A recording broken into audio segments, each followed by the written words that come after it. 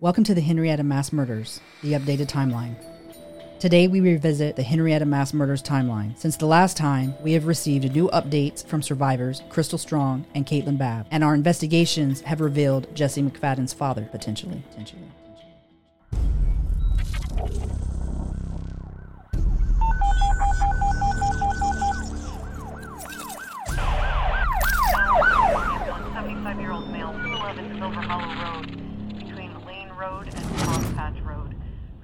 Welcome to Body of Crime, your go-to true crime podcast, where we plunge headfirst into the gripping world of criminal mysteries. Join your hosts, Jose Medina, Crystal Garcia, and Alicia Anaya, as we deliver the full stories, immersing you in the heart of each case. With spine-chilling cases, in-depth analysis, captivating interviews, and a comprehensive examination of the evidence, embark on a thrilling journey with us as we explore bone-chilling cases from around the globe. Whether you're a seasoned true crime enthusiast or a fresh face in the genre, we guarantee to keep you on the edge of your seat. So put on your detective hat, grab your notepad, and get ready to dive into the thrilling world of Body of Crime.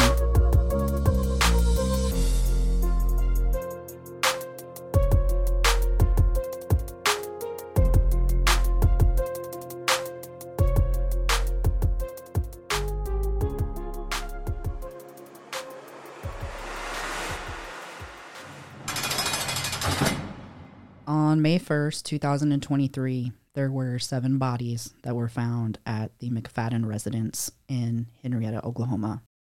Those 7 bodies included Jesse McFadden, Holly TenneT L. McFadden, his wife, her 3 children, Riley Elizabeth Allen, Michael James Mayo, Tiffany Dogue, and then 2 friends who came to sleep over with Tiffany, Ivy Berlin Webster, and Brittany Cheyenne Brewer.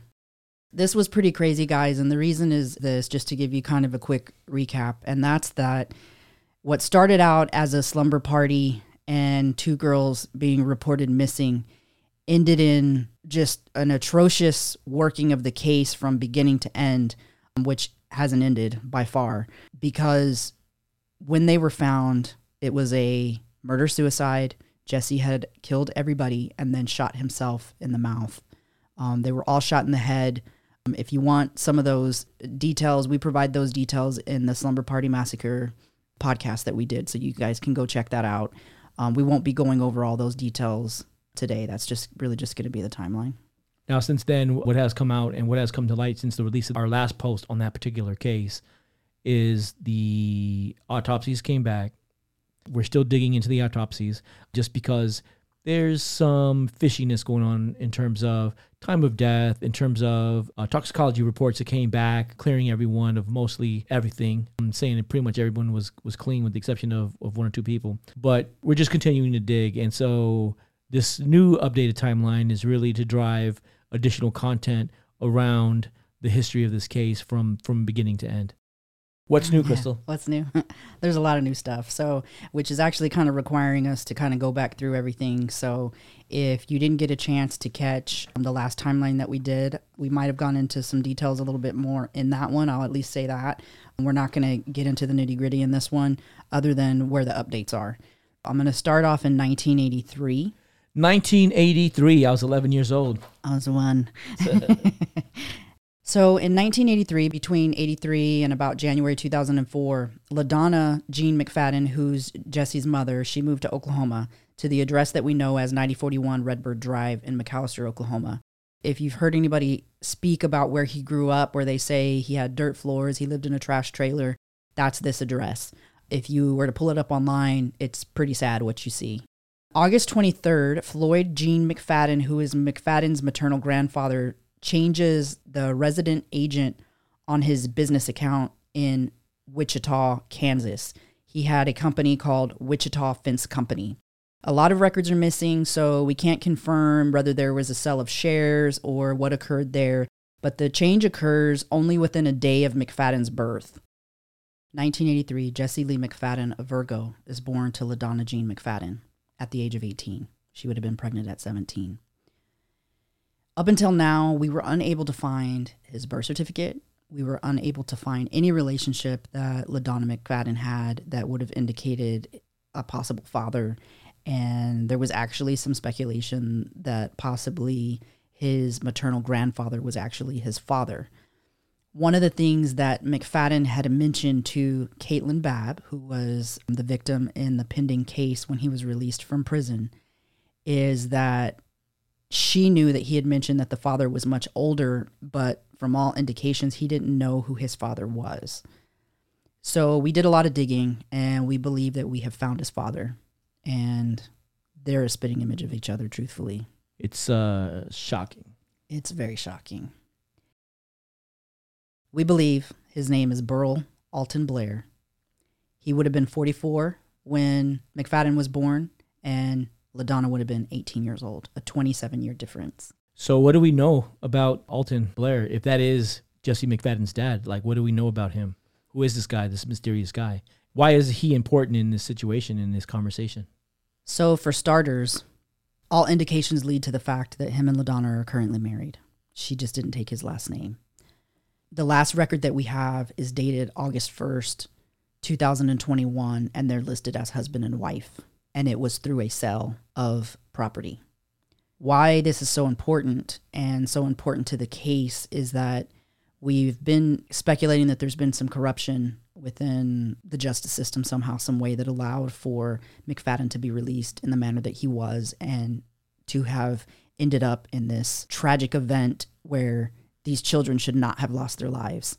And this guy is very well connected, and he has a lot of money, and he could have applied a lot of pressure. He could have paid a lot of people off. And so that is why this man is very important to this case. I know there's been a lot of questions and a lot of speculation in terms of Jesse's legal team and who he had as attorneys, and the fact that he'd been in jail since he was 19. He was indigent when he went to jail. He got a public defender when he went to prison. So who was paying for these lawyers, and who was paying for all these extensions for like over 6 years of paying for these lawyers to continue to kick the can down the road? Who was footing this bill? Because it definitely wasn't LaDonna McFadden. So just to give you guys some background on who we've already spoken with concerning this case, we have already done a podcast with McFadden's first survivor, Crystal D. Strong. And we are prepping to do a podcast with his second survivor, Caitlyn L. Bab. Can you tell me a little bit about this guy, this Alton Blair? What is it that we know about him? Like you said, he was 44 when he would have gotten LaDonna pregnant with Jesse? Yes. So right now he's in his 80s. He owns more than 400 restaurants across the U.S. He definitely would be able to pull some strings and pay some people off. Absolutely, for sure. His business is called Donut Palace, and there are a lot of them. He also sells kitchen equipment, that kind of stuff, and does a number of other different things. So he may not be a Jeff Bezos, but he's up there. He's not a small fish in this case, for sure. I know that a lot of people have been really trying to connect dots where it came to Pageant, thinking that somehow the Pageant family was connected somehow, some way. And we're very big on releasing things that we've vetted, and we don't want to smear anybody's name who, obviously, regardless of their indiscretions, aren't truly part of this case. And as of today, we have not found any connections with the Pagents. And truthfully, in this scenario, he would be a very small fish. So I would say that the spotlight right now is on this potential father. We say that only because we're trying to understand how he had influence on this case over the life cycle of the case, from the time that McFadden got out of jail, or actually from the time that McFadden picked up this last case. Absolutely. Yeah. Think about if you have a lot of money on the line and you own a lot of businesses, you're making a lot of money, your people know you, and it's very important for your image not to be tarnished. What would happen if everybody found out that you had a rapist as a son? Oh, and by the way, you were 44 and she was 17 when you got her pregnant. Apple doesn't fall far from the tree, right? So we haven't found anything to suggest that Mr. Blair is like Jesse McFadden, but there is a huge age difference between LaDonna and this individual. So what do you think the connection is there? So something tells me if you look at the locations of everybody and the ages and all that stuff, it appears that he's around the same age as LaDonna's father. They're under the umbrella of the same type of job, which is like construction and that kind of stuff. So something tells me that Floyd Gene McFadden, who is McFadden's maternal grandfather had some kind of connection with this man, and that somehow in that connection, LaDonna was exposed to him, and however it ended up that they had the relationship that they had, or maybe it wasn't a relationship, I don't know. She ended up pregnant by somebody who's significantly older than her. And I'm pretty positive that if this is indeed, his father, I'm pretty sure that there was quite possibly some extortion that occurred between Floyd and this potential father in order to keep information from getting out that would make him look bad. Because also him getting somebody pregnant 27 years younger than him also looks bad for business. So that would have been a threat to him. To his reputation? Absolutely. And even more so now in today's day and age. Maybe not as much back then, but definitely even more so now. Yeah. And we don't believe that Jesse McFadden knew his father, but he did make some comments about what he knew about his father from hearing from his mom. Is there anything that we could share in regards to that? Yes. So one of the things, and this is in writing with Caitlyn Bab, he wrote Caitlyn Bab a letter, and he was talking about his mom and his dad and the fact that his dad was older. And actually his mom lied to him based on the information he shared, because she didn't give as big of an age gap as there actually is. And she told him, I was 17, he was way older than me. And he said, oh, well, how did you guys meet? And she kind of got quiet and then tried to jokingly say, on a street corner. And then didn't elaborate, didn't go into any details. But she laughed it off and said, he was really a pervert. So McFadden jokes with his mom and says, oh, well, you're not innocent in the whole deal. Like basically indicating like maybe you're a pervert too. I guess It takes one to know one. So, and that's in writing. So it's very interesting. Yeah. And I think that from obviously what we've learned about McFadden and in talking to, his survivors, is that he couldn't keep his mouth shut. So if he knew who his father was and he knew the position that his father held, that would have come out. So there's no way he would have kept that. He would have used it. Yeah, I agree with that. I think he was manipulative, and he would have used that as a way to intimidate other people or to flex his muscle and be like, well, my father's wealthy and my father's in a strong position in society. And so if you don't, I will. Like, what I'm saying, type deal. Absolutely. And if you think about that, why would a mother not share with her child who the father is? Why do you think that is? That's a great question. I don't know. And he has other kids, right? I don't think he does. There's one person who appears to maybe be connected to him that quite possibly is an age to be a child, but he's never been married that we can see. He has a spotless record. There's nothing out there that shows like him and kids or anything of that nature. From what we've been able to find. Right. Yeah. Currently, from what we've been able to find. So that's not to say that there's not. Right, absolutely. Yeah, it's very possible. But because of the paperwork that we saw recently, as late as 2021, he was still married to LaDonna, and there hasn't been any documentation that we've been able to find that would indicate that a divorce has happened or anything like that. Right. So, and the other thing, too, is that she's currently been in a relationship for at least more than 10 years now with a gentleman with the last name Hugel, and they didn't marry, so they're not married. And it's because she's already married. Right. Not everybody believes in marriage, and, that's a thing as well. But does he know she's married? I know. Does he know? I don't think Jesse knew she was married. Oh, for sure. Yeah, because he would have said, secret. Yeah, and he would have asked more questions, I think. For sure. Yeah. I think she's been keeping this a secret, and I even think from her family. I don't think her family knows either. And I know that there's, based on conversations that we've had with people close to this case, that there was some friction within the family as well. Who knows what that could be? That could be because of McFadden. They could be in a disagreement with, what she was supporting or not supporting. So there's many things about that we don't know. Is it possible that he could be Cody's father? No, I don't think so. Because Cody's father is definitely Indian, and he's a registered Indian in Oklahoma as a Sioux Indian. So, gotcha. Okay. McFadden doesn't look to be Indian, not one bit whatsoever. No. The reason the timeline's important is because it connects a lot of dots when it comes to names that you're going to hear and kind of triggers for how things occurred, how they played out. So that's why this is important.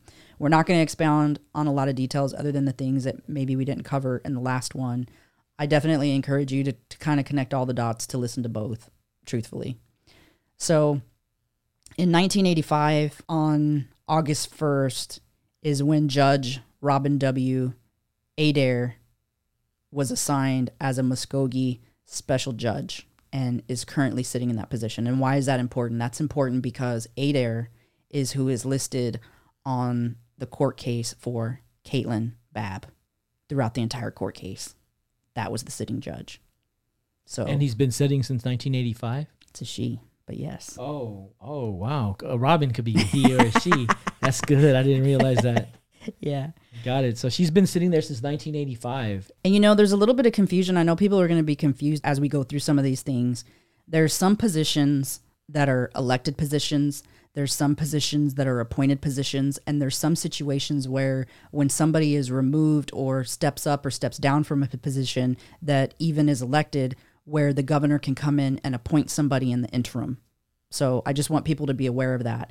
And not all positions in the DA are elected positions. The main position is the person who's in charge of the DA's office. But the other ones, they can be recruited as attorneys from various areas. So they don't have to be elected. So I just want everybody to have that as keep that in the back of your mind.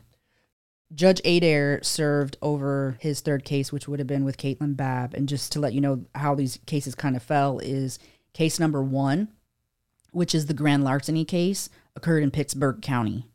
Case number 2, which was the rape of Crystal D. Strong, that occurred in Pittsburgh County as well. Caitlyn Bab's case is in Muskogee County, Oklahoma, so a different county, different judge. But interestingly, you're going to hear some of the same names in both counties, which is a little odd, but they're also, the cities are close together, so, that can be somewhat common maybe. But still, it's in connecting the dots, that stands out. A little commingling of the counties. Yeah, a little commingling. So in 1988, Holly TenneT L. Mayo, a Pisces, is born to Michael Anthony and Jeanette Louise Mayo in El Paso, Texas. At this point in time, McFadden would have been 4.5 years old.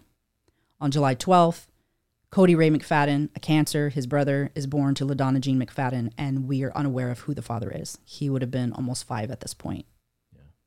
Then in 1995, we have documentation that shows that McFadden, who was 12 at the time, was in 5th grade at Indianola Middle School in Indianola, Oklahoma. The fact that he was 12 lets us know that quite possibly he was held back a grade or 2 or had a learning disability. Sometime in 1999, McFadden was about 16 years old. It's alleged that as a 9th grader, which is what he said was his last grade completed, and we didn't find any record to support this, we could only find him through the 5th grade. So there's a good possibility that he only made it through the 5th grade. So we're not positive on that, only because we haven't been able to find anything in writing to indicate that. But there is a possibility he completed 9th grade. But in 9th grade, it's alleged that he sexually assaulted a 6th grader on the school bus. When this occurred, LaDonna pretty much minimized the assault and begged the person, hey, please don't, do anything about this. He's a kid. I'm pretty sure that was kind of the conversation, what we're speculating anyways. And it was swept under the rug. Now, this came out, fast forward, after the news comes out after May 1st, when people hear Crystal D. Strong's story. Oh my gosh, I didn't even know that you were assaulted. Hey, by the way, this happened to me on the bus, just so you know. Right. And that led to some speculation around Cody. And I know we had several conversations where we were trying to, we were speculating on whether McFadden may have sexually abused his brother, his younger brother. Yes, and I've had multiple conversations with both Crystal and Caitlyn about his history, and Caitlyn really knows more background with McFadden because she had a relationship with him at one point in time when he was manipulating her. So during that grooming process and that manipulation, he gave her a lot of information. Crystal, on the other hand, wasn't friends with him. Like he wasn't anything to her. So she really didn't know him. And after her assault, honestly, she really blocked things out. And there's a lot of things she doesn't remember. Yeah. But which is typical, which is normal. Right, which is absolutely normal. And so, all of this coming out has really started to open some wounds for Crystal that she never allowed to heal. And she's starting to remember things, and she's having some traumatic results, due to that, getting sick as she's remembering things because it's traumatic, to be brought back to that. Understandably so. So the thing with Cody, in speaking with both of McFadden survivors, is that they kind of saw Cody as a kind of a regular older brother, little brother relationship. You know, some people talked about how Cody wanted to be just like his big brother. Then some people talked about how they really were kind of almost like estranged. But they spent a lot of time alone together in the trailer while their mom was working. She worked 2 jobs. They were very poor growing up. They spent a lot of time together alone. And the thing about this is that when talking to his first survivor and how brutal everything was and how he spoke to her, one of the things that he told her was he threw clothes to her and told her to go wash them. And he also told her to go wash up. That is not somebody who's raped somebody for the first time. That's a serial rapist. Right. The behavior of a serial rapist. Right. Yeah. So, and because of that, that leads us to believe, based on, you know, psychology and previous cases of this kind of nature, that he had to have sexually assaulted Cody. Well, I think the speculation is that he assaulted other people and potentially also assaulted Cody. Right, absolutely. Yeah, and the reason why that is because the age difference between Jesse and Cody would have been about 5 years, which would have put Jesse at about, when he was around 14, 15, hitting puberty and becoming sexually interested and sexually active, or interested in becoming sexually active, his brother would have been around like 9, 10, or 11. Right. And they were, like you said, they were alone a lot, and he's already shown a predilection for sexual assault, and we also know that he's bisexual, so he has sex with guys and also with girls. That's proven when in the cases that he has in prison. So the potential to sexually abuse his younger brother is extremely high. Absolutely. Additionally, with that is that the outcome of Cody and the behavioral issues that Cody has is indicative of someone who may have been sexually abused in the past.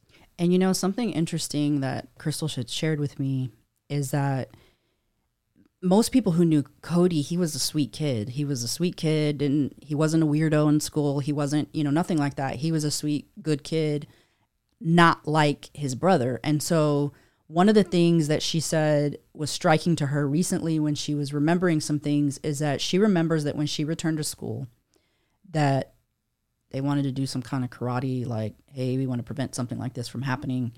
And she said she was face to face with Cody, and she said the look on Cody's face and the way he responded was like a complete, like, uncomfortable, like almost like he felt bad for her, but like just weird. She said it was a very strange encounter. Like, he was shocked, and he was like, he wasn't sticking up for his brother. There was a sense of shame and a sense of, you know, she said it was very awkward, a very awkward interaction. And that kind of makes sense, right? Especially if you're also a survivor of that abuse, and then having someone else who's, you know, and not being able to share that story because, one, he's a guy.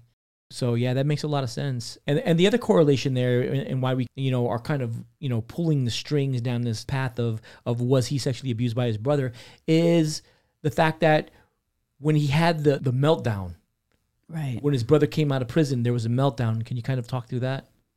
Something that's interesting is that there is a report that's filed by LaDonna on Cody, and it's within, I want to say within less than a month. She files an emergency protective order, and Cody kind of blew up. He said he was going to kill himself. He got in his vehicle. He set his vehicle on fire with himself in it. LaDonna was scared for herself, scared for him, called 911. Well, guess who was there when all this occurred? Jesse McFadden. Yes. So it seems a little odd that he had this meltdown at this point in time, shortly after McFadden's been released, and he's now staying with his mom. And keep in mind that McFadden went to prison when he was 19. Right. Which would have made Cody 14. Right. Right? So now all these years later, now Cody is a man. Mm-hmm. And Jesse McFadden is also a man. And now they're on equal terms now. Now it's not a power struggle there anymore. Right. You know, they're on the same level. And it's very likely that Cody could have been having an issue with the fact that his mother was so accommodating to Jesse, knowing what he did. Oh, for sure. We've heard that LaDonna didn't have a relationship with Cody. Right. They were very estranged. And you know, if you look at molestation of children and sexual abuse of children, one of the things that you'll find that occurs throughout adolescence and later in life is substance abuse, arson, trouble with relationships, trouble with women, could be trouble with men as well. But those are all significant indicators of molestation, and Cody meets all of those things. So is Cody Jesse McFadden's third survivor? For sure. I bet. Potentially. And, I don't think anybody's thinking about that. What's sad is that when something like this occurs is that we immediately go to, oh, he's just like his brother. Oh, she's got 2 sons that are horrible. And I don't give excuses for anybody. Like, I don't care what happened to you. That doesn't give you the right to do something to somebody else.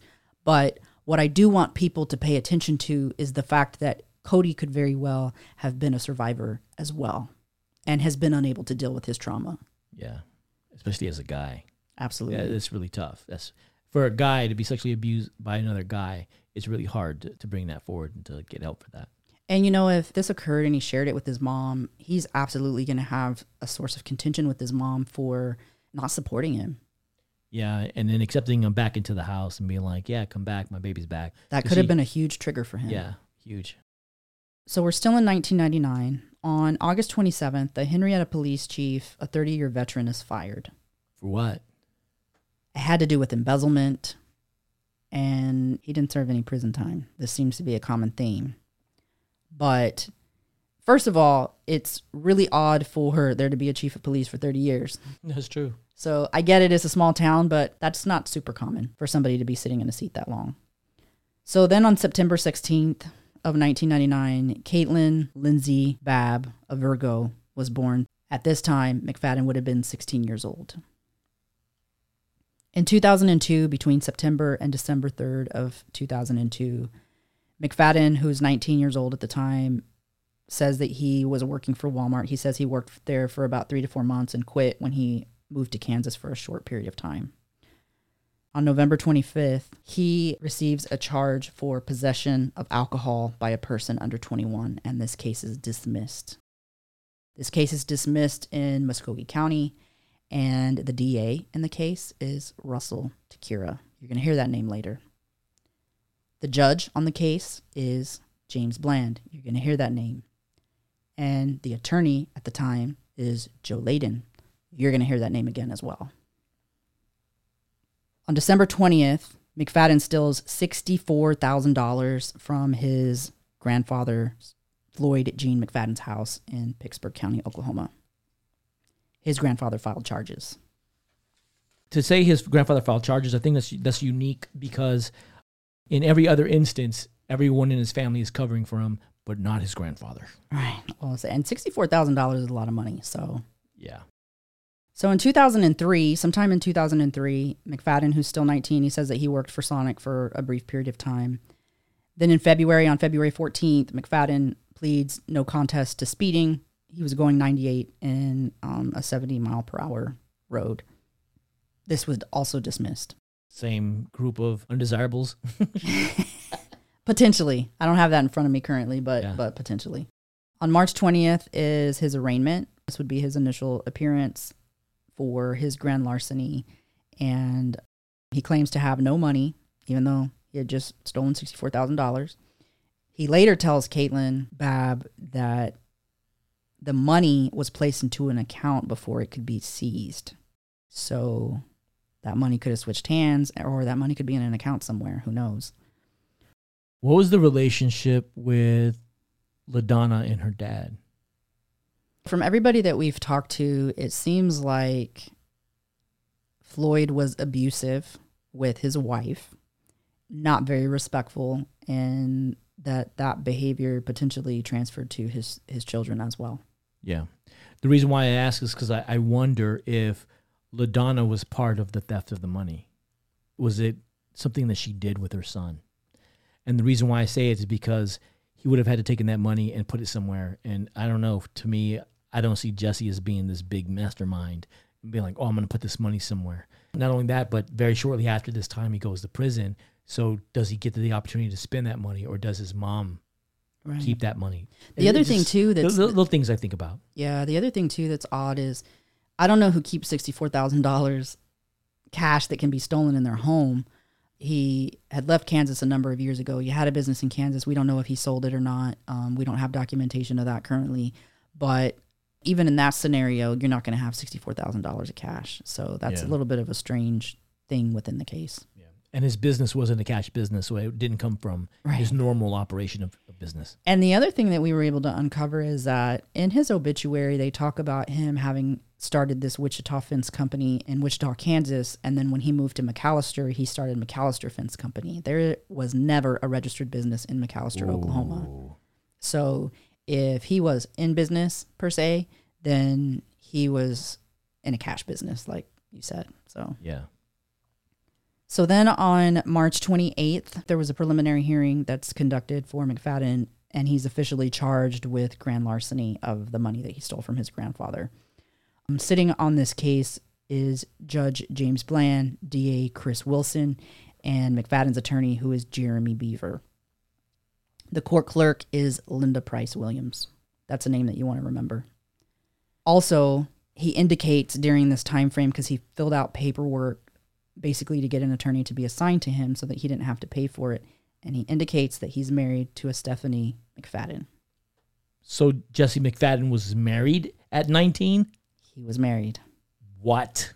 And what makes this even crazier is, you'll hear in a little bit that he was in another relationship, but he was married when this occurred, and we did find some proof of that. We don't know if he got divorced.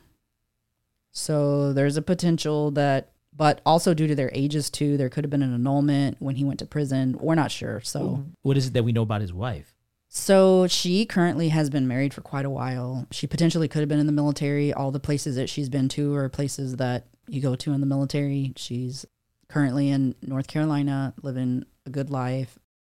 We've reached out to try to speak to her, and, you know, she may not want that kind of spotlight, and that's understandable for sure. Their marriage would have been around the time frame, just so that everybody's kind of aware, 2003, 2004. Now, in 2004, he ends up going to prison, but just remember that because they would have still been married at the point he was in prison. And the reason that we know that is because her name is still McFadden at that point. Right. I think that in our research, we identified that she joined the military potentially. And if that is the case and he's in jail, maybe that's where the annulment came from, to say, hey, I've been married for less than a year. My husband's in jail. You know, I want to annul this marriage. Right. And that would have been her ability to break away. Right. So then on April 1st, he's appointed counsel. And guess who his attorney is that's appointed? Joe Layden. Joe Layden was who we mentioned in the other case that we talked about earlier. He turns 20 around this time frame, and he indicates that his address is 9041 Redbird Drive. And you'll see a little bit different addresses. They actually said that at sometime there during this time frame, he really didn't even have an address, that he was listed as a transient, which would be somebody who's homeless. On April 4th, there's a preliminary hearing conference, and that happens when basically the attorneys and DAs and everything get together. Typically, whoever the plaintiff and defendant is don't typically have to be there for that. So they met, and during this meeting, they reduced his bond from $10,000 to $5,000. The DA at this point in time is Jimmy R. Harmon. And it makes sense that they would do that in this case because he can't pay his grandfather back from jail. Right. So to be able to bond him out and be able to get him back to work, and I'm sure that's probably his excuse. Hey, let me out, reduce my bond. I can go work. I can start paying him this money back, because that was part of what's going to transpire, right? That's true. Yeah. That's absolutely true. So on April 10th, a subpoena is issued for the grand larceny case. And there was some handwriting on this document that was pulled from official records, but there was some handwriting that indicated that Floyd McFadden was not served and that he didn't return calls. I found that to be odd. Like, you file a case, it's a lot of money. I find it odd that you wouldn't be returning calls concerning the case. So that just kind of stood out to me a little bit. Then on April 17th, there's another preliminary hearing, and McFadden pleads guilty to grand larceny in a house or vessel, and it's deferred to April 15th, 2008. And what that means and why that's important is because what happens is they gave him 2 years of probation, and they deferred his sentence. The reason for this is so that if during that 2-year time frame, or if before 2008 on that date, if he stays out of trouble, then he stays out of prison. However, if he doesn't do the things that he agrees to do in the agreement, then he can be placed in prison. So that's what the deferment is for. So then on August 25th, he is pulled over and he has a suspended license, and it also states that he failed to carry security verification. This case was dismissed, and this case occurred in Pittsburgh County. And the names that you'll see are James Bland, Cheryl Serta for DA. You'll hear her name again. His attorney in this case is Russell Takira. Then, some months later, he again is pulled over on October 31st, Halloween, for, again, driving while his license is suspended. So apparently between that time, he didn't go take care of his license. And again, failure to carry security verification. On this case is Judge James Bland. The DA is Cheryl Serta, and his attorney is Russell Takira. Now, what I want to point out is that in the first case that we mentioned where he had possession of alcohol for a person under 21, Russell Takira is listed as the DA in that case. So he was the DA in that case, and then later on he would have been the prosecutor against the drinking charge, but then he becomes his lawyer. Yep. Wow. Yeah. Pretty crazy. That should be a conflict for sure. Yeah, potentially. So then on November 2nd, McFadden, who's 20 years old at this point, violently rapes Crystal Dawn Strong, who's 17 at the time, at her home in Canadian Shores, Oklahoma. This occurred after she left a party. She ended up leaving her vehicle, getting a ride home. And he was there as well. They were not there together. And think about this. He's still married at this time, guys. This is the end of 2003. So he's still married. He was dating a girl named Holly, not the same Holly of today that we know of. This is a Holly from his past. And he committed this crime while in this relationship and while married. That same night, they find him near some water. He has attempted to commit suicide by slitting his wrists. He's bleeding. He's arrested and he's charged with first-degree rape by force or fear, and he's placed on a $50,000 bond. So something interesting that came out at the point of this arrest, and keep in mind that between the time he stole the money from his grandfather, he's got 2 cases, one in August, one in October, that were both dismissed for his suspended license. He's got another crime. Another crime is supposed to be in violation of your probation, one. And then also, he's married, has a girlfriend. And then the instructions of his agreement that he made for stealing his grandfather's money was that he would make payments at certain intervals. He would check in at certain intervals. He would maintain a job and keep letting them know that he had a job. And he did none of those at all. And something that's even crazier is that according to Holly's sister at the time, the old Holly, he walked 6 miles in order to arrive at Crystal Strong's home. 6 miles. That's about what? That would have been 30 minutes a mile. Right? It's a long walk. No, I'm saying, I'm doing the math. He would have left from the party. Would it really take you 30 minutes to walk a mile? If you were walking fast, briskly, to go 6 miles, you're probably going to average around, I don't know, like 20 minutes a mile, something like that. So I'm trying to think of how many hours he walked for. Huh? So at least 2 hours. He walked at least 2 hours. And he got to her place around somewhere after 3 o'clock in the morning. Right. It makes sense with the timeline. Yep, it makes sense with the timeline. And then it makes me wonder what kind of information he had on her and about that night, because she left her vehicle. So he probably knew she left her vehicle. So he probably thought maybe she was, too drunk to drive. I don't know what was going through his head, but he's a predator, as we know. So to walk 6 miles to go assault somebody while you're married and have a girlfriend. So then between November 2nd and November 15th, Cheryl Serta appears on court records as the assistant DA. November 3rd, there's an arraignment, his initial appearance for the rape case. And what you're going to see after this point is that because he has this case that he violated his probation on, these cases are now merged because now they're processing them together because he violated his probation. So they're doing them hand in hand. He makes his first appearance. One of the things that they do is despite being on probation, they had given him the $50,000 bond. I definitely think that the fact that he violated his probation and he committed such a heinous crime, it should have definitely been more than $50,000, but they set it at $50,000. And they filed a motion to accelerate his deferred judgment. And what that means is that because how we talked about earlier, how they did the deferred judgment to a certain date, they're basically saying, hey, we want to accelerate prosecuting him for this now because he violated his probation. So that's what that is. Now, on that day, the judge is James Bland. The DA is Jimmy R. Harmon. And McFadden's attorney is Joe Layden. The court clerk is Linda Price Williams. On November 4th, McFadden's charged with first-degree rape, and that took place in Pittsburgh County. Russell Takira appears as his attorney on this date. Mind you, he had an attorney appointed, so I'm not sure what occurred there, but Russell Takira was there. Russell Takira was the attorney for the larceny case. Yes. So it's very likely maybe he just assumed the entire case. Yeah. So he could have had one attorney for one case, one attorney for the other, because they're different. Yeah. So then November 6th, the case report comes forward, and this is something that's submitted by the office who handles probation and parole, and they submit a report saying that he was in violation of probation. And guys, he was in violation of probation for more than 6 months. Right. And had done nothing as agreed. Who was paying attention to this? Because she should have never been assaulted. So this is where they first messed up, the state. Yeah. Because he shouldn't have been available to assault her. For 6 months, he's been in violation of his probation. Why is nobody arresting him? Right.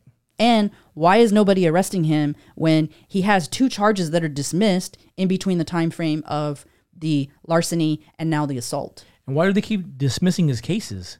Like, he's obviously got a pattern of like driving without a license, speeding, all these little small things are beginning to accumulate to a major thing, and no one's seeing the flags come, and no one's taking an action on preventing the inevitable of what's getting ready to happen. Right.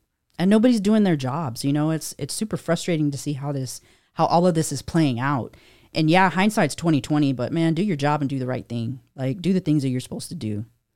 So on November 7th, they have the preliminary hearing for the grand larceny and the first-degree rape, and they both waive their 20 days, which is basically the timeline of like how things are processed through a criminal case.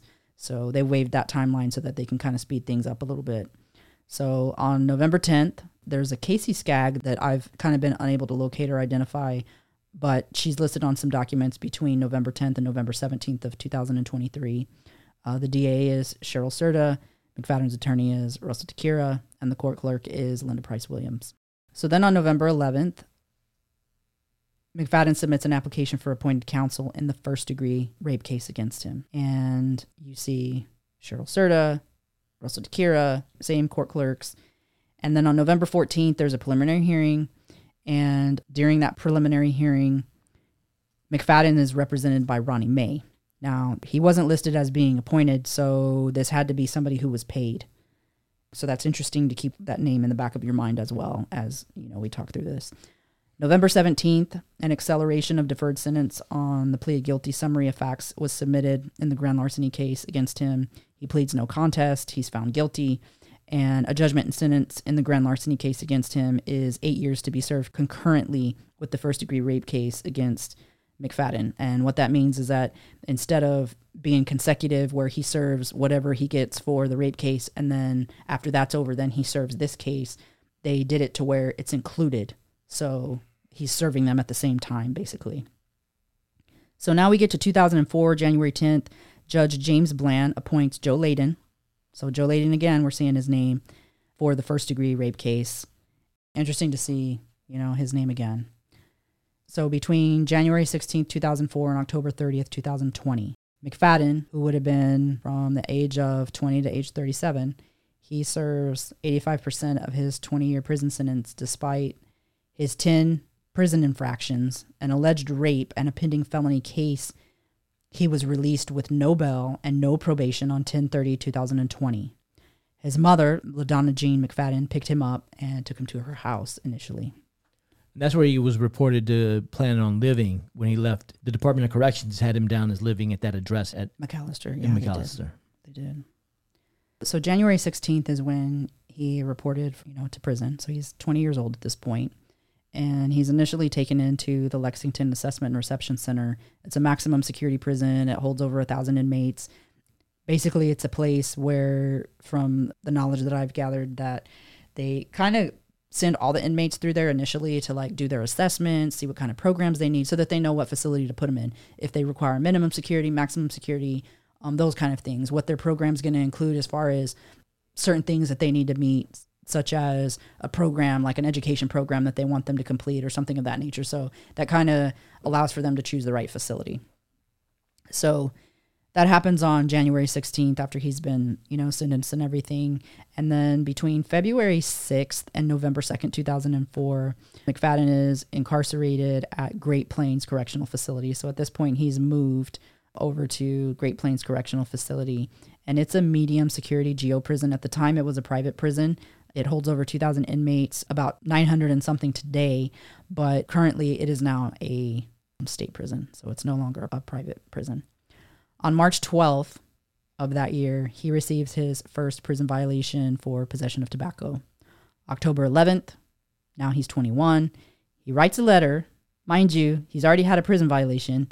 On October 11th, he sits down and writes a letter and dates it, and he sends it to Judge Taylor, who is above James Bland. So he's trying to go over his head like, hey, let me tell you this story. So on November 2nd, McFadden files a motion for sentence modification, and that's where this letter that's dated October 11th is included to Judge Taylor, requesting a lighter sentence. And to his surprise, on November 12th, Judge James Bland denies McFadden's motion for sentence modification. And this would have been around the time when we talked about this in our last timeline as well. This would have been around the time when the victim advocate had reached out to Crystal Strong. Yeah, what they told her was, he had been up for 6 days. I said, how did they know he had been up for 6 days? How did they know that? Because he said that? Like, you're believing him? How did they know he had been up for 6 days? Yeah, they gave her some load of bull crap. But again, another point of failure. Absolutely. Another point of failure where the victim advocate, the person who's supposed to be protecting the victim. And advocating for the victim is advocating for the inmate. Yeah, is advocating for the inmate. Now, what we don't know is, was there external pressure applied there? Was someone maneuvering that relationship or trying to get some type of enhanced leniency or strange? For sure. Definitely strange.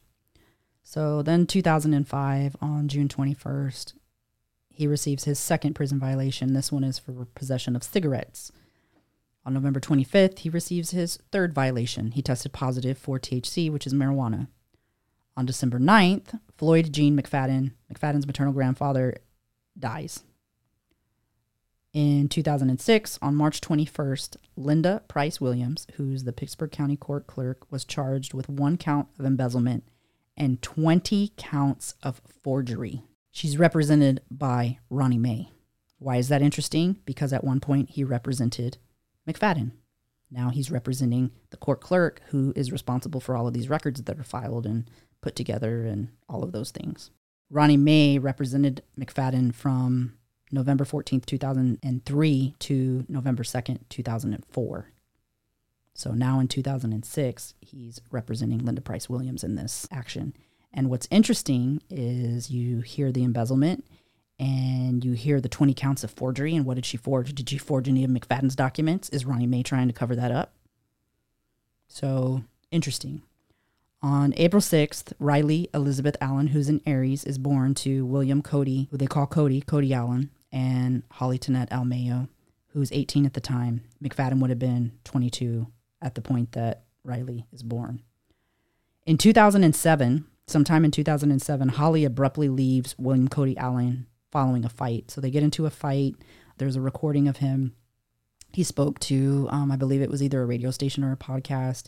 He said that they had gotten in a bad fight, and when he got home, she had completely cleaned out the house, and she was gone. Riley was little. She would have been pregnant with Michael at the time. So Michael hadn't been born at that point in time whenever she abruptly left Cody. January 7th, he receives his fourth prison violation, and it's for being out of his cell. August 18th and 19th of this same year, McFadden attends a prison rodeo at JHCC, and he's listed as a rodeo cowboy. I can't believe you can go to prison and also go to a rodeo and be in a rodeo. And win and be publicized in the paper. That's ridiculous. Yeah. So here you are rodeoing and your victim's over here. Trying to recover. Right, Yeah, trying to it's recover. ridiculous. So 2008, January 16th, Michael James Mayo, who is a Capricorn, is born to Cody Allen and Holly TenneT L. Mayo, who's 19 at the time, and McFadden would have been 24 at this point.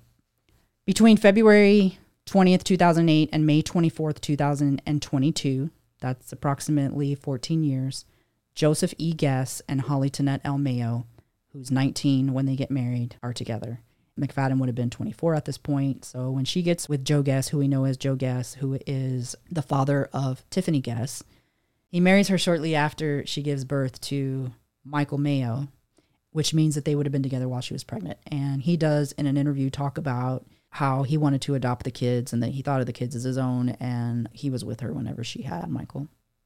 They were married on February 20th, 2008. On April 22nd of that same year, Brittany Cheyenne Brewer, who's a Taurus, is born to Nathan Brewer and Melania Brewer Gay in Garland, Texas. At this point, McFadden is 24 years old. 2009, February 16th, prison violation number 5 now. It's for sexual activity. He was found behind another inmate, a male inmate. And just so that you're aware, all the prisons he was in were all male. He was in no prison that had males and females. Then on April 23rd of the same year, Ivy Berlin Webster, who's a Taurus, is born to Justin and Ashley Webster Boykin in Surprise, Arizona. Now, he is not Ivy's biological father. He ends up adopting her. In 2010, January 25th, McFadden, who's 26 at the time, receives prison violation number 6. It's another sexual activity. And the inmate in this case claimed that McFadden raped him and actually went to a hospital and had a rape kit done on him. There's a write-up on it that was pushed out. Obviously, the person's name is blacked out. But what's interesting is that was a Class A infraction, which is lower than a Class X infraction. And that's what they kept it as. And for most of the time that McFadden was in prison, the prison talks about how he remained at a level 4, which is the highest level that you can be on for receiving credits to get out early. It just makes no sense. And so they didn't categorize that sexual assault as a sexual assault. They categorized it as consensual sex. They did. And that's why they categorized it as an A. If it would have been a sexual assault, then it would have been a high probability that he would have gotten more time added to his sentence. Right. And not just that, but if you commit an infraction, you shouldn't remain at a level 4 for earning credits. Like, you should be bumped down and you should have to re-earn moving up. Another broken process of this entire system. Absolutely. So then on February 3rd, McFadden receives his 7th prison violation. And keep in mind that this is within probably a week, maybe a little bit more than a week of when this alleged rape occurred.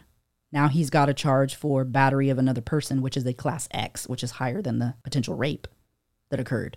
So I find it to be no coincidence that those are so close together. I'm pretty sure that altercation had to do with that incident, which also leads me to believe that it was rape and it wasn't consensual. Yeah. And I have a question about that too, because now my thought is, what is the prison's policy when an inmate reports being sexually assaulted? Is it higher visibility? Does it get reported? Does it have to be investigated? What was the motivation for the prison to downgrade that sexual assault to consensual sex? And what gives them the authority to be able to say, no, we don't believe that you were raped. We believe that you wanted this to happen. How can they do that? So guess what? Every single prison violation, there's a document that they use that it's recorded on, and things are listed, the details of what occurred listed on there, who witnessed it, and all those things. And that goes to the head person of the prison. So the head person of the prison sees every single one of these infractions that are committed. How none of this stands out to you is just beyond me. It's ridiculous. And it's no coincidence to me that altercation occurred so closely to that alleged assault. So if it was consensual, I don't think we would have seen that. Yeah. And just so you know, I know that there's a reporter that's going to be coming out with, she's going through, there was like 400 and something pages that were turned over from the Oklahoma Department of Corrections. And she's going to dig out a lot of, these details and how things kind of played out. So she'll be able to shine a light more on that picture. Between October 3rd, 2010 to today, Harold Randall Hugel, known as Randy, and LaDonna Jean McFadden are in a serious relationship, but they remain unmarried. 2012, August 3rd, McFadden files an application for post-conviction relief or motion to withdraw a plea. Todd Consher and Josh Reed represent McFadden in this particular filing. The state's DA involved were Farley W. Ward and DA Richard L. Hall. Recommended approval. Ward later would receive an OBA complaint, which is through the Oklahoma Bar Association. On October 31st, the state responds to McFadden's application for post-conviction relief or motion to withdraw plea, granting his request. Now note, guys, that this was almost an issue because by granting this, there was a very high probability he could have gotten out of prison. So let's recap a little bit on that before we get into that part of it. So in layman's terms, what Jesse was saying is he was saying there was a part of my plea deal that I was unaware of, and as a result, I want to retract my plea. And if there's evidence showing that something was omitted from his plea deal, then they would have to grant it in accordance with the fact that he wasn't aware of all the specifications of his plea. Right. And that's exactly what it was. And what he was saying is that he was never informed about the 85% rule. So he thought he would be able to go in, be a good little boy, and get out in no time at all. But instead, what he found out was that at a bare minimum, regardless of how good you are, you have to serve 85%. Right. So when he came forward with that and they looked into it, they couldn't find in any court documents where he had signed anything. And when they listened to the court minutes didn't have anything in there where the court notified him either. So basically, it's almost like having a coerced plea. So that's why they approved that motion.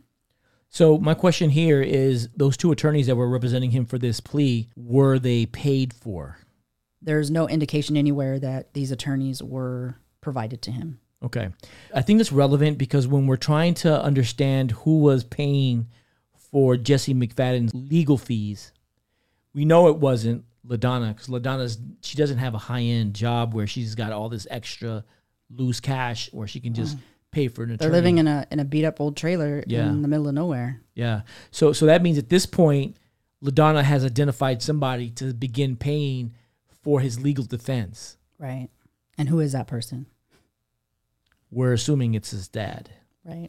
Who has the means. At that point, he would have been in business a little bit over like 12, 13 years. So his business would have been growing and he would have been doing well at this point. Right. So in 2013, sometime in 2013, Holly and James Fleming become pen pals. So how this occurred, according to James Fleming, is that another inmate's girlfriend was friends with Holly, and we're talking about the Holly, current day Holly TenneT L. McFadden, maiden name Mayo. This other inmate's girlfriend was like, hey, she's got this friend who wants to have a prison pen pal. Would you be interested in being her prison pen pal? And so he agreed, somebody to talk to. Sounds pretty good, right? Good deal. And they began to communicate. And at some point, she's telling him she loves him. They're actually in a relationship. And even though he kind of says, we call it a prison relationship, so it's not like a real relationship. It's not somebody that you were dating before you went in. But it was a relationship that he enjoyed. He got to know Holly a little bit, knew about her kids and all of those things. On January 6th, the state appoints Joe Layden, again, remember Joe Layden, to represent McFadden. On February 26th, McFadden's mom, LaDonna Jean McFadden, and his grandma, Joyce Ann McFadden, visit him in prison. Joyce Ann McFadden is and at this point, I don't know if they were still married or not, but she was his grandfather's wife, maternal grandfather. That would have been Floyd Gene McFadden. On March 13th, the Oklahoma Pardon and Parole Board charged with criminal violations of the state's Open Meetings Act in connection with 51 early release requests considered but not listed on its public agenda since 2010. So what that means is this. Oklahoma has a thing where it has to be open to the public where you can see who's up for parole, like who's being considered, and also to see the actions that are taken on those people. And they weren't doing so. And so these were considered criminal violations. So on April 15th, McFadden files a dismissal without prejudice concerning his application for post-conviction relief or motion to withdraw plea. Now, why is that important? Because what he filed, they ended up saying, okay, you're right. Nobody let you know that you had to serve 85% of your prison. Why this is important that he would turn around and pull this is because the DA and the attorneys met, and whatever evidence the DA had was so damning that if he would have went to trial, because that's an option for the state, he could have gotten even more time. So he said, oh, well, maybe this is a bad idea. Let me pull this back. So that's what happened there. On May 15th, McFadden messages Stephanie McFadden at the time, to wish her a happy birthday under a phony Facebook account. He was calling himself Lee Drake, and she doesn't respond to him. She blew him off. September 27th of that same year, McFadden, who's now 30 years old at this time, receives his 8th prison violation, and it's for possession of a cell phone. This is his first incident with a cell phone. On September 30th, McFadden files a brief and supportive application for post-conviction relief, requesting an appeal out of time. So he's going at it again, trying to, have something done. One thing that's interesting during this period of time, so now fast forward to December 20th, they have a hearing. As a result, he submits a brief and supportive application for post-conviction relief, and he does it without an attorney. That's kind of unique. Like, why were you doing that? And something tells me that the attorneys were like, hey, like, you don't have a case. So he decided to do it himself. And who prepared this paperwork for him? Like, who helped him do this? For him to probably even do this? A prison lawyer. Yeah. Some guy he paid 3 cigarettes for. 3 cigarettes and a cell phone. On December 26th, there is a habeas corpus that goes out, which is basically saying, hey, you need to bring McFadden in. And it's submitted by the state for McFadden, who's still 30 at the time, in the rape case against him. In 2014, between January 1st, 2014 and September 21st, 2015, McFadden, who's 30, and James Fleming are cellmates. In 2014, they become roommates on January 1st. They end up being roommates for, I don't know, I guess it would equal out to maybe a year and a half or so, maybe a little bit longer. And also, during that same time frame, so at the beginning of 2014, D.A. Orville Lee Logue, or Loge, I don't know how that's said, Jr., was initially elected in 2014. He resigned early when he was appointed by Governor Kevin Stitt to be a special judge. He was recommended or voted in by district judges Timothy King and Brett Smith. Timothy King was one of his previous DAs that fell under him. So that's unique. But he first became DA somewhere in the beginning of 2014. January 6th, McFadden submits an application for appointed counsel and an affidavit of financial inability. That's, again, for his case. He's still trying to get out of prison. On January 7th, Judge James Bland approves this, and he ends up getting appointed an attorney. And again, he's appointed Joe Layden. Joe Layden must be like the worst attorney in the history of Oklahoma. You get it. No, you want me to tell you what's unique, actually? What's that? That I haven't mentioned is that, so there's an office that it goes to where they kind of assign like who's appointed, and the person appointing, his name is Bill Layden. It's his brother. So Bill Layden keeps giving him Jesse McFadden cases. He must hate his brother. You're never going to win a case. So then on January 17th, there's a preliminary hearing conference moved for McFadden's brief and supportive application for post-conviction relief. They move it to January 24th, 2014. On January 24th, there's a preliminary hearing conference over the post-conviction relief, and they issue a habeas corpus for him for the following court appearance that he has. So now fast forward to 2015. We're in 2015 now, September 22nd, 2015 to December 13th, 2016. McFadden, between the ages of 32 and 33, is transferred to Jess Dunn Correctional Center. He was in Harp, and now he's transferred to Jess Dunn. So this ends his cell time with James Fleming. In 2015, so starting in September 22nd, McFadden is moved from the prison that he's in and from his cellmate, James Fleming. He would have been 32 at the time, and he ended up getting transferred to Jess Dunn Correctional Center, which is JDCC. It's a minimum security prison, over 1,000 inmates. At this point in time, he's continued to receive his level 4 credits. To our knowledge that we've been able to find currently, his credits were not reduced. When he was getting ready to leave, so on September 22nd, or right within the days leading up, he offers James Fleming his porn collection. And James Fleming's like, I don't want that. That's contraband. James Fleming's trying to get out. James Fleming wasn't in there for what McFadden was. So he was trying to get out. And because of that, he ransacked the room after McFadden left, making sure he didn't leave anything in there that was going to get him caught up out of, spite or whatever from McFadden. So then between October 15th, 2015 and December 31st, 2015, somewhere at the end of 2015, those last few months. So this is only a couple months, within a month, maybe 2 months of when McFadden has left and gone to Just Done. So now he's at Just Done, and James Fleming receives a letter from Holly, who's 33 at the time, says, "Hey, some guy randomly started writing me.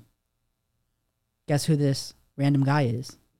Jesse McFadden. Yes.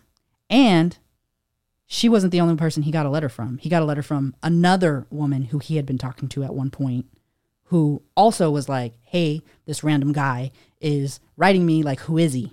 What did James tell them? We don't know that. So James has not publicly come out and shared information as to what specifically he told them. James, if you're listening. What's up, James? We want to know. We want to know. Inquiring minds want to know. And truthfully, obviously, given this pattern, knowing what we know now, you've got a prison pen pal. Of all the fish in the sea, you want the fish behind the bars. And you're telling him you love him and everything. And now all of a sudden you guys have a split for whatever reason you have your split for. And suddenly you're receiving messages now from another inmate. You're like, "Hey, this is kind of weird that somebody randomly started writing me." First of all, that's a huge red flag to me. How did you get my information, right, to even be writing me? And so I would be questioning, who the heck is this guy and what's up with him that he would think it was okay to just turn around and randomly write me when he doesn't know me? And he didn't just do it with her, he did it with somebody else too. And something tells me that James let her know. And something tells me that James also let the other woman know as well. James did speak on his relationship with Jesse and how uncomfortable he was with Jesse. And he knew how much of a deviant and how much of a predator that Jesse was being when he was in the prison.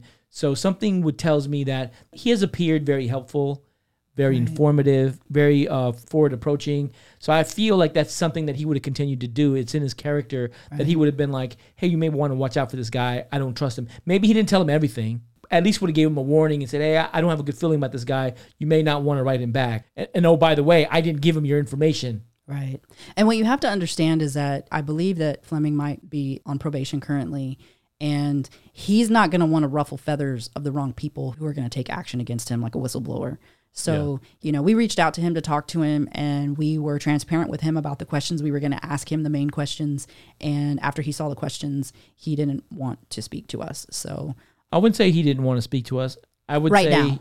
Yeah, he's just not ready yet to speak on that situation. Right. And one of the other things, too, just to note is that he's been in communication with her family, and that becomes a very sensitive topic because she's no longer here. So she can't defend herself. She can't speak to the things that are coming out and that people are saying, and that's a sensitive topic. So we still have to remember that somebody lost their daughter or their sister or somebody that they cared about. So now, 2016, between January 1st, 2016 and December 31st, 2019, DA Orville Lee Logue, remember we mentioned him earlier, he serves on the Oklahoma Board of Directors from 2016 to 2019 for the ODAA.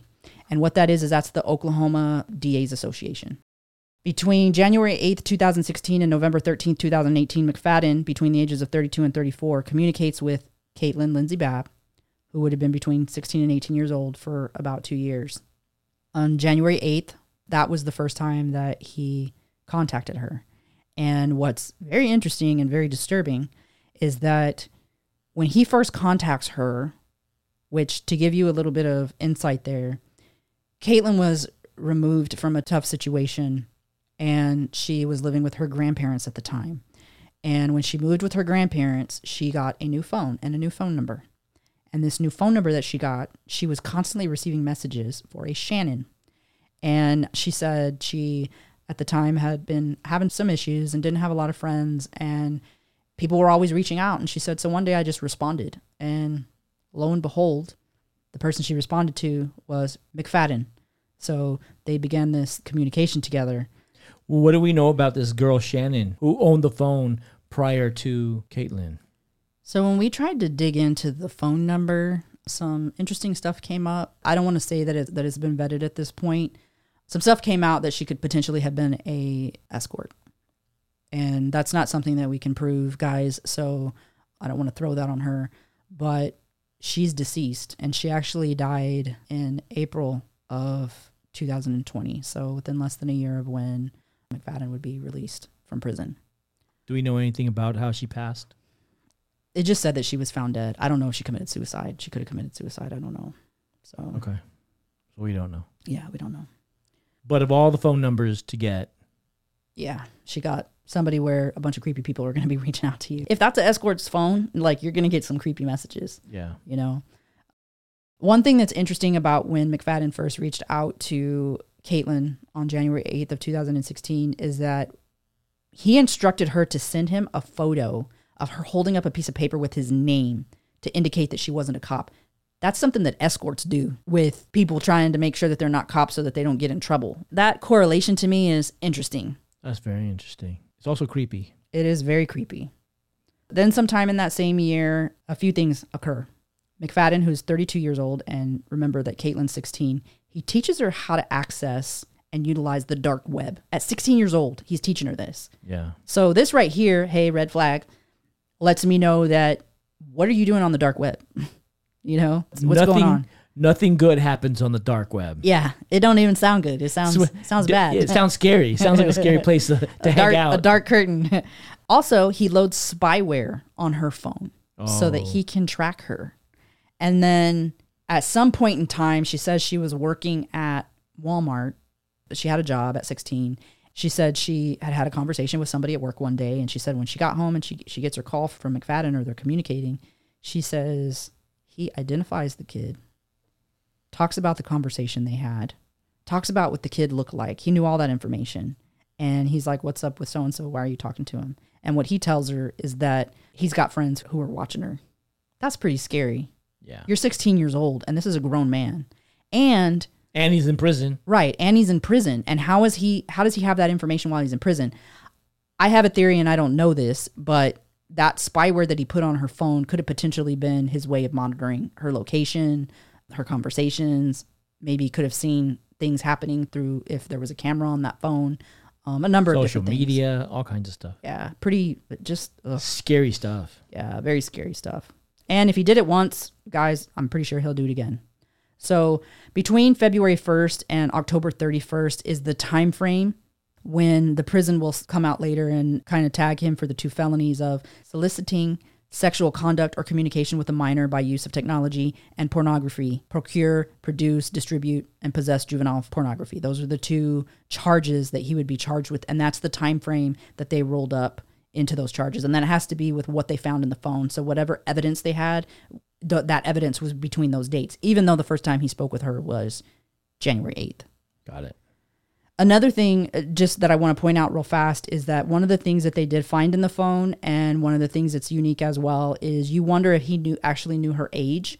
And that was a question that I had asked her, and he did. And the reason he knew her age is because when he asked her how old she was, he asked her to prove it, and she sent him her school ID. So he was very aware of her age. Mm-hmm. So July 18th, McFadden, who's 32, receives his 9th prison violation, and this is for his second incident with a contraband cell phone. And this is the cell phone that just days later on July 21st, he pleads guilty to misconduct for the possession of the phone. And the reason that's unique to say that he pled guilty is because the first incident with the cell phone, there was an issue with that. And the issue with that first incident was that, and possession of a cell phone is a class X. He had mentioned at some point in time that he was able to get out of that based on how they handled it. So similar to like if you obtain evidence with an illegal search. So I'm not sure how that all played out, but I know that there was a girl that was involved with kind of a sting operation to catch him with the phone. Right. So somehow in that process, somebody messed up and they weren't able to give him the class X infraction. So he pleads guilty to the misconduct on July 21st. On August 22nd, Holly receives a speeding ticket near the correctional facility where he is at. So we're making the connection that potentially she was driving from Arkansas to Oklahoma in order to visit Jesse at this point. Yes. Where was Caitlyn in the middle of this? Was she still communicating with Jesse, or is that over? I honestly think that there was kind of a mixture of overlaps of when he... Yeah. I think he was talking to whoever wanted to talk to him, truthfully. Yeah. I mean, that's kind of evident in how this is all kind of coming out.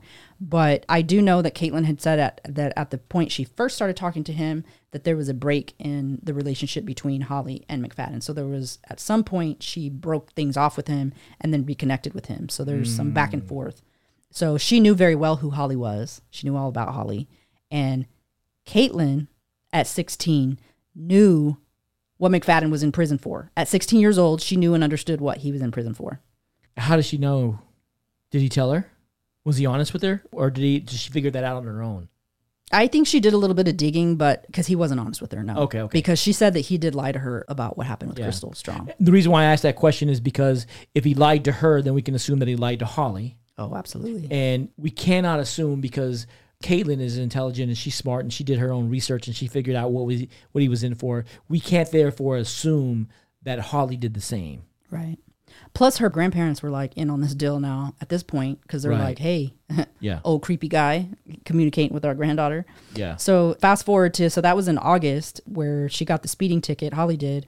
On October 24th, Caitlyn's grandfather contacts the Oklahoma Department of Correction to inform them that he found messages and photos and videos that were being sent to his granddaughter from prison from an inmate, which was McFadden. Right. So that's how that ended up in the case where the dates of their messages back and forth that they were able to find on that contraband cell phone.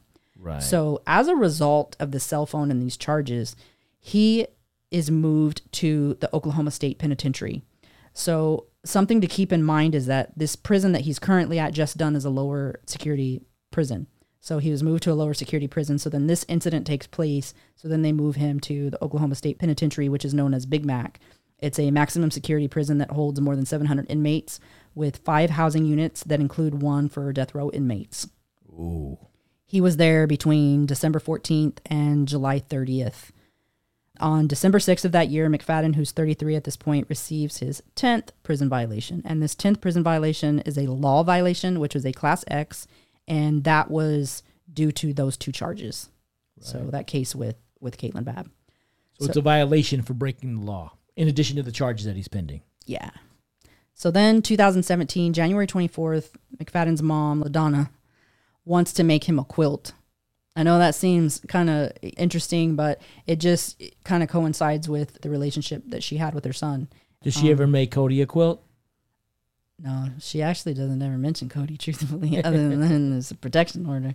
There's no pictures of her and Cody together, like nothing like that. They didn't have that kind of relationship. And according to Caitlyn, they didn't. Cody was like a troubled child that she didn't want to deal with. She was sick of dealing with him. Yeah. He was getting in trouble. He was all those things that happen when you've been abused. Wonder why. Yeah.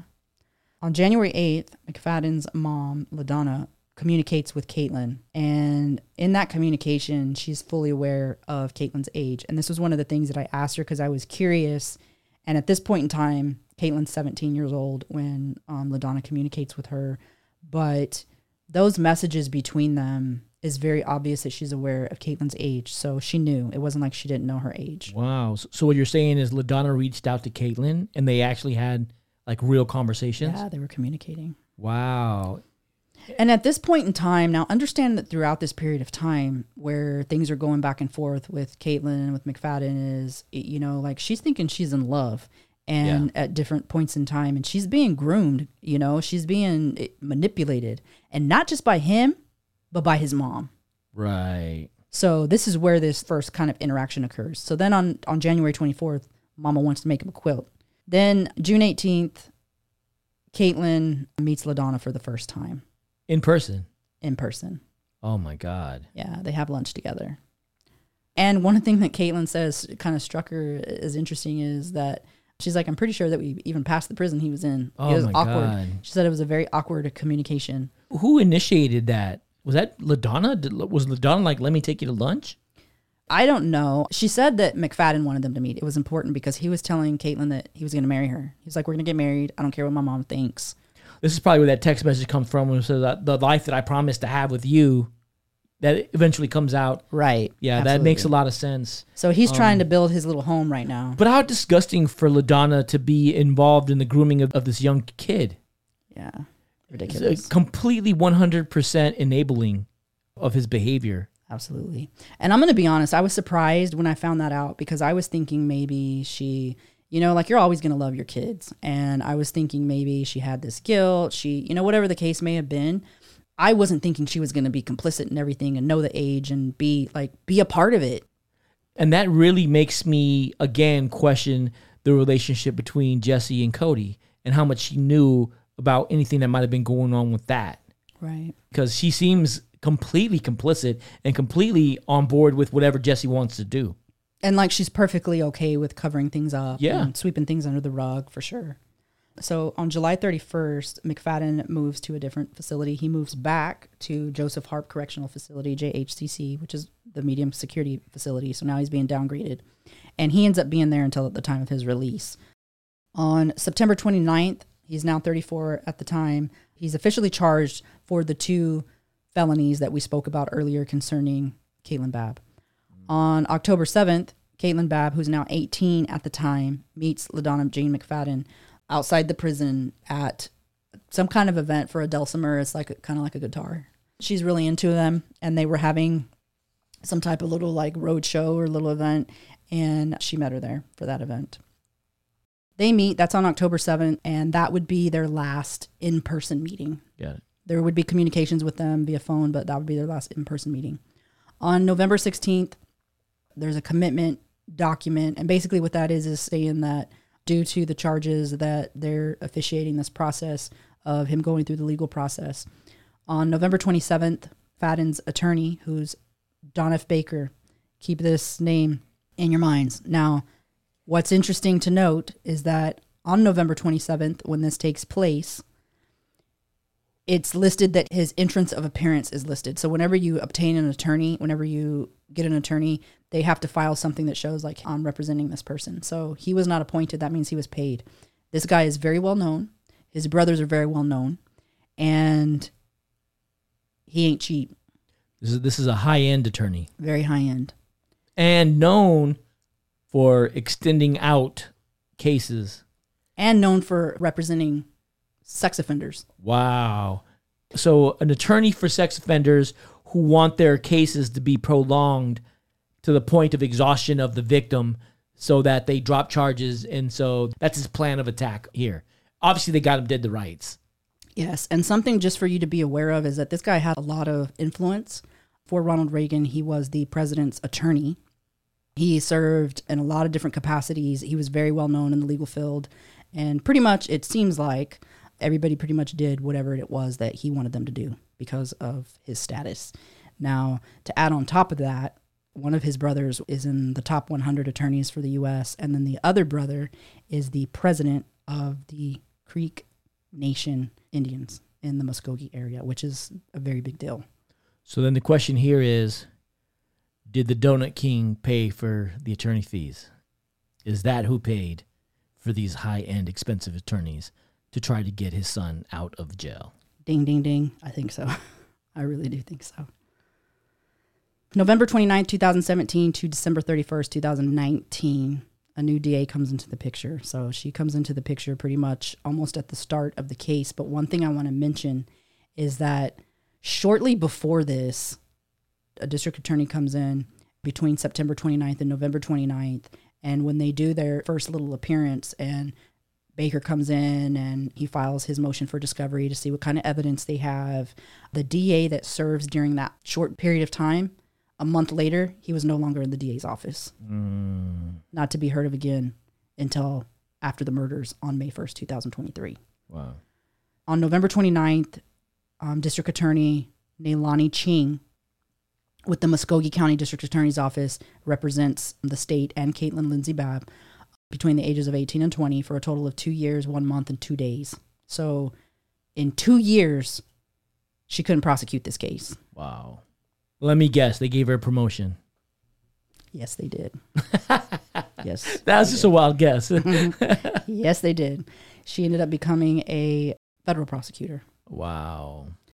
And how did Caitlyn feel about this particular attorney? Her relationship with this particular attorney? You know, truthfully, Caitlyn wasn't even aware that there had been so many switches because it almost seemed to her like when she'd reach out that it'd be a different person or a different person would call her. Suddenly it's a different DA. And so this one seemed to be the most consistent and one of the only ones who spoke to her directly instead of having just some random person in the office communicating with her. Yeah. And Caitlyn actually talks about the fact that of all of them, she seemed to be the most caring. And that's probably evident by the fact that she tried to accelerate the trial a couple times. She did. And where this is very telling to me is that in the year of 2019, because mind you, she had this case for 2 years, and she actually left a little bit before December because in November, there's written communication between Caitlyn's grandmother and her when she notified her of some letters where they wrote back and said, Naylani is no longer here. And that was in November. So I'm not sure the exact dates that Naylani left, but when Naylani left, she left to take a federal position. And she also had received a couple awards prior to that. So the case hasn't been completed. It's not been prosecuted. And magically, she's receiving two awards that year. And the next thing we know, poof, she's gone. There's been no case handoff, no call to Caitlyn or her family saying, hey, somebody else is going to be taking over just so that you're aware. You know, I've let them know everything, whatever the case may be. That didn't take place. So a little sketchy there, some red flags there. But we do know that Naylani did reach out to Caitlyn after the incident. I don't believe that she reached out to her personally. I believe that what happened was she communicated it to the current DA there in Muskogee, who is Larry Edwards. And Larry Edwards communicated that to Caitlyn and said, hey, Naylani wanted to let you know that she loves you. She's thinking about you. And, she just wanted you to know that. Yeah. So I think she had a lot of feelings about the case. And I think she probably was one of the ones that really cared about Caitlyn Bab and was really trying to get her justice and just kept running into roadblocks with his attorney continuously pushing the case down the road. And I don't know, obviously at this point in time, we don't know all the details, but there definitely seems to be like when you're looking at stuff in writing and there's one thing for people to say things. It's a whole nother thing for their actions to show something, for their actions to match whatever it is that they're saying. And so when you look at how Caitlyn's case was going during the time that Naylani had it, you can see that, like you were just saying, that she was trying to accelerate the process. And it appears that she was trying to accelerate that process during the time that she knew she was going to be leaving, because she wouldn't have left rapidly. It would have been, she would have known she was selected. She had to be selected. So she knew she was selected, and she was trying to get the case through so that she could close out the case before she turned around and took a different position. But his attorney was notorious for pushing cases. He was. And that's one of the things that a lot of people said. Or so I heard. So you heard. I'm pretty sure that we could find that in black and white too, honestly. Yeah. People have told us that this particular attorney was known for this. He was known for getting people off who had sexual related offenses. And he was also known for kicking cans down the road long enough to where either people gave up or it just bought him as much time as possible. And what a strategic way for an attorney to take someone who is guilty and you're not going to be able to get him off because the evidence is just so astronomical that there's no way that he's going to be able to defend this person, to say, well, convince him not to press charges and we'll just keep moving the case forward. Never try the case. That is definitely a tactic that seems to have been used in this scenario. That shouldn't even be allowed. There should be some type of thing in place where it says that, like a football game, you're allowed so many flags or so many timeouts. You should only be allowed so many timeouts in a trial. 3 strikes. That's you submitted 3. You're no longer allowed to take vacation during a scheduled trial. At that point, it should just be contempt. It should. I hold you in contempt because you're manipulating the legal system. Absolutely. But you got to give it to an attorney who uses a loophole. Like, anybody who's intelligent is going to do that. And he's making money during the process, too. So he's also stretching out how long he's making money as well. So it's definitely not a selfless act by any means. Yeah.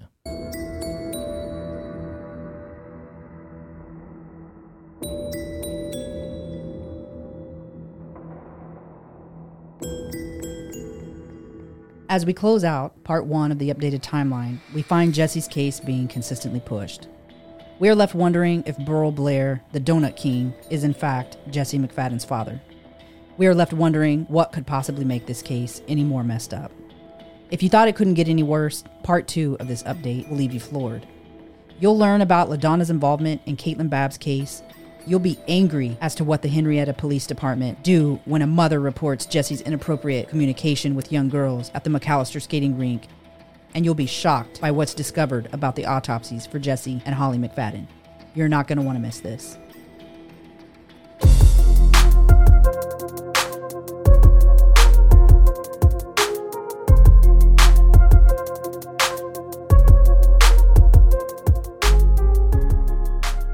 And that's a wrap on today's investigation, fellow detectives.